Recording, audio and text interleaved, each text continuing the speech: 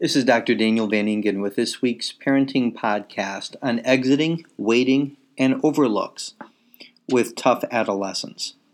One of the keys to working with tough adolescents is setting clear rules and consequences.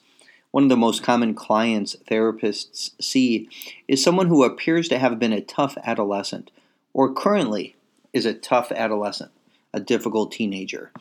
It is not uncommon for a parent to bring the tough adolescent to the therapist's office and hope that something magically gets fixed.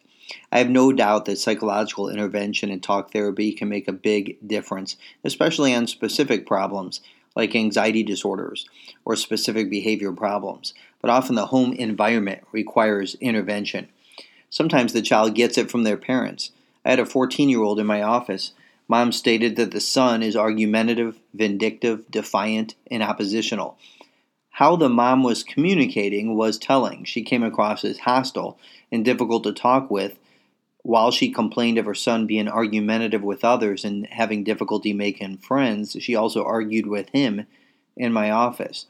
One of the keys, change at home is needed. And one of the keys to working with tough adolescents is setting clear rules and consequences.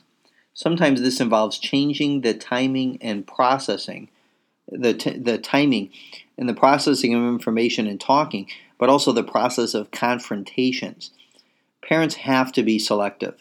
Sometimes exiting, waiting, and overlooking are strategies when dealing with the tough adolescent's 5 ACEs. Exiting and waiting and overlooking are strategies when the objective is to neutralize the adolescent's 5 ACEs. These are the top-notch behavior attempts or behavioral choices or unhealthy behaviors that adolescents often go to. This involves, number 1, running away. Number 2, truancy and poor school performance. Number 3, suicidal threats and behaviors. Number 4, threats or acts of violence. And number 5, disrespect. Let's take a moment to consider how a tough adolescent pushes buttons. We could talk all day about why they do it. To spite, to be vicious, to be nasty, to manipulate, to show their nasty side, to make sure they can't be controlled. As an unhealthy way to express anger, to hurt and pour salt in wounds. Parents have to decide that they won't be manipulated. The key is not to react to negative statements. Instead, we recognize that this is a tough adolescent who's pushing buttons. Consider how adolescents push buttons.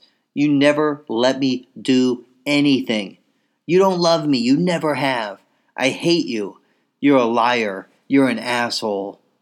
Tough adolescent behavior involves finding, what they do is they find a vulnerable area in the parent and they prey on it. Maybe it's money.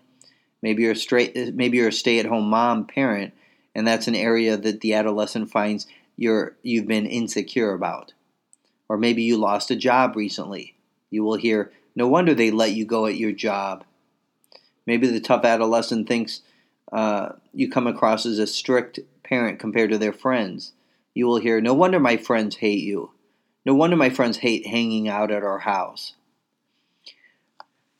A helpful intervention is exiting and waiting. What parents want to do is change the rule they might have set up. If I leave the room first, my teenager wins. So, of course, an important principle is never let children win, persist, right? Never give up, never give in, persist. But in some cases, leaving isn't giving up. Exiting calmly, such as when they're yelling and swearing, at some point, they need to hear that using disrespectful or abusive language will not be effective with their future girlfriend, with a future boss, or with their parents. It is usually best to explain in advance that when an argument becomes too heated, one of us will need to take a time out. Look, if you don't do it, then I'm going to go, for our mutual benefit. Of course, some adolescents may be receptive to taking time outs. This is particularly true if they've been in therapy. In these situations, they may see the timeout as a powerful intervention tool. I also want to talk today about overlooking or overlooks. So here, the key is the parent overlooking. And some of the keys here that you want to say are regardless or nevertheless or in spite of that. no exceptions, the rule remains. So regardless, the rule remains. Nevertheless, the rule remains. In spite of that, the rule remains. So we want to overlook the hot buttons, like you're a terrible parent, and you redirect the conversation back to the issue at hand. I hate you. In spite of that, the rule remains. Your decision making sucks. Regardless, the rule remains. There's no exceptions here. So in spite of that, so you're using words like regardless, nevertheless, in spite of that, and you're continuing to enforce consistent rules and consequences. Here's a few tips, because I know it can be exhausting, and you can only cover so much here in a couple interventions I wanted to provide for the parenting podcast. But parents in these kinds of scenarios, you want to have regular exercise. Also, you want to take time to recharge the batteries. Relaxation time is needed or burnout will happen. And you want to stay in the present. Don't make the mistake of forecasting gloom, right? My son will not amount to anything. This mistake happens often. Many teenagers, they grow on, they grow up, and they do great things as decent people. And how many people have talked about their teenagers as being tough on their mom? So parents, for their own mental health, they want to avoid the negative fortune telling that sometimes comes up, emerges. You want to stay engaged in the present and just focus in on behavior. Try not to do negative fortune telling. Try not to say negative things about your child's personality or who they are in their identity. Instead, stay engaged in the present and focused on behavior. By the way, on a side note, so many people, when I speak to audiences, 50% of the crowd raises their hand when they've heard the statement, you'll never amount to anything. 50% of counselors are dealing with a client on their caseload who heard this. So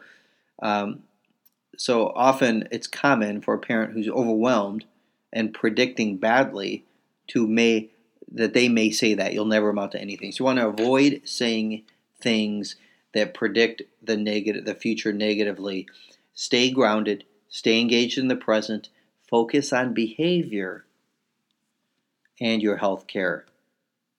This is Dr. Daniel Van Ingen with this week's parenting podcast on parenting tough adolescents, overcoming adolescents pushing parental buttons with a couple interventions, exiting and waiting, and overlooking.